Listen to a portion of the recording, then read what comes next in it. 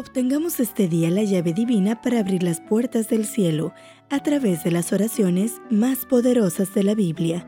Reflexiones escritas por el autor Ricardo Betancourt. Comenzamos. Hoy es 15 de noviembre. Oración por unidad. Padre Santo, a los que me has dado, guárdalos en tu nombre, para que sean uno así como nosotros. La gloria que me diste, yo les he dado, para que sean uno, así como nosotros somos uno. Juan 17, 11 y 22. Unidad no es uniformidad, es algo mucho más profundo, fecundo y permanente. La unidad de los creyentes fue la oración y la pasión de Cristo. El verdadero vínculo de la unidad de los creyentes no es externo, no depende de pólizas, reglamentos, normas o aún leyes. No depende de una estructura organizada sólida, que puede a su vez ser flexible y mantenerse en el tiempo, ni depende de personas inteligentes o astutas. La unidad de los hijos de Dios es un vínculo de amor encarnado en el alma.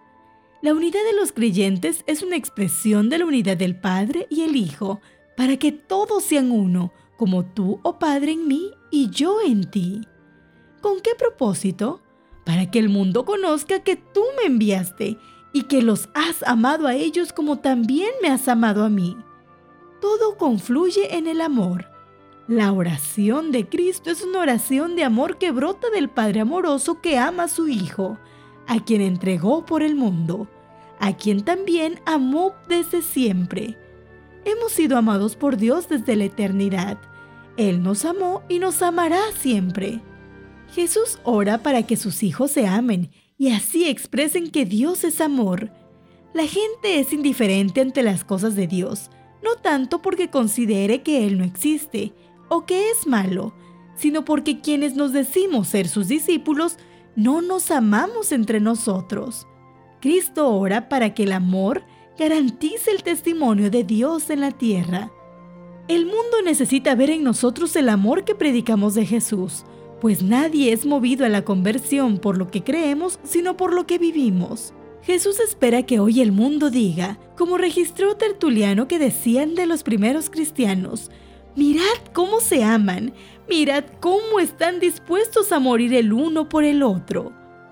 Unánimes cada día en el templo y partiendo el pan en las casas, comían juntos en alegría y sencillez de corazón. Tu oración debe ser: Señor, ayúdame a ser uno con mi hermano. Soy Keila Urbano y fue un gusto acompañarte en esta reflexión. Este audio es una producción de Esperanza Norte de México, traída para ti por Integrity. Más que un servicio, un legado de vida. Integrity.